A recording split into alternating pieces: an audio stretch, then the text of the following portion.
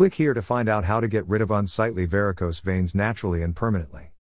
If you are a varicose vein sufferer, there is a bewildering array of potential treatments available.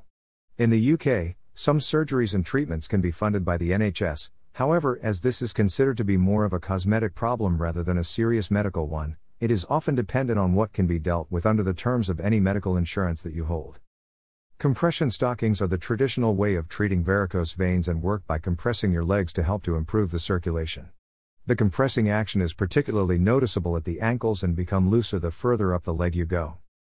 The reason for the tightness at the ankles is to prevent the pulling that occurs as a result of the vein valve failure and to encourage the blood to move back towards the heart. While this treatment can greatly improve your physical comfort, there have been mixed results in clinical trials with regard to their ability to actively prevent varicose veins from forming. However, this could be due to the fact that many people are unwilling to wear them as they can be uncomfortable and are not the most stylish leg wear. All of the following outpatient and surgical treatments work according to the same basic principle. When a superficial vein is shut off, the blood supply reroutes to make up of the absence of the damaged and now blocked vein. Sclerotherapy and foam sclerotherapy is the injection of a liquid or foam into a vein that promotes the scarring of and eventual closure of the affected. The veins are located and mapped using a technique known as Doppler ultrasound. The technique also helps to ensure that the sclerotherapy is not going to make the veins being treated worse by injecting into the wrong area. This is a relatively quick and painless procedure that can be done as an outpatient, allowing you to return to work immediately after the treatment. One of the most radical surgical interventions for varicose veins is ligation and stripping. While this cannot be described as major surgery, several weeks' absence from work may be required to recover to give your legs the opportunity to heal properly. 2 small incisions, 2-5 cm, are made, one at the groin and one at the ankle or knee, exposing the affected vein.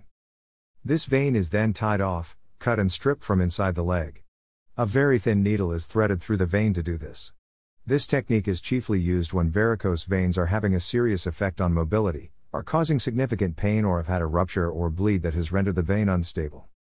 There are also some newer techniques available, however, to a certain extent the jury is still out regarding their long-term effectiveness.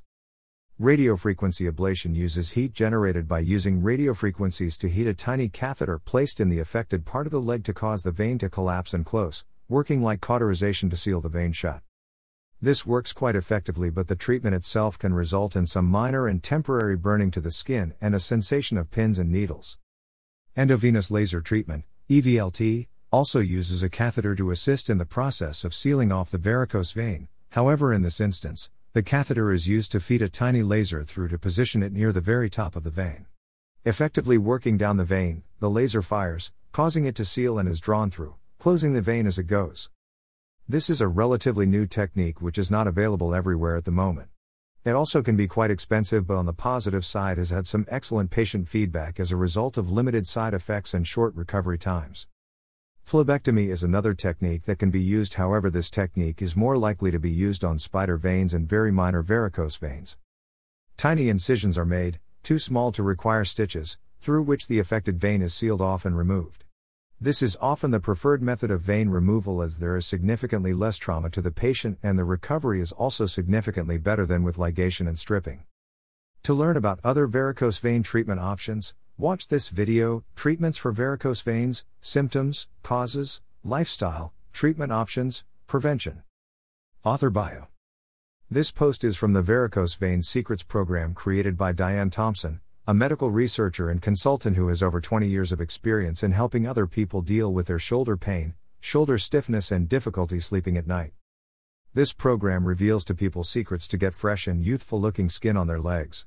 The program also provides people with proven natural healing methods and alternative herbal remedies that they can use to help them get rid of their varicose veins easily without any medication.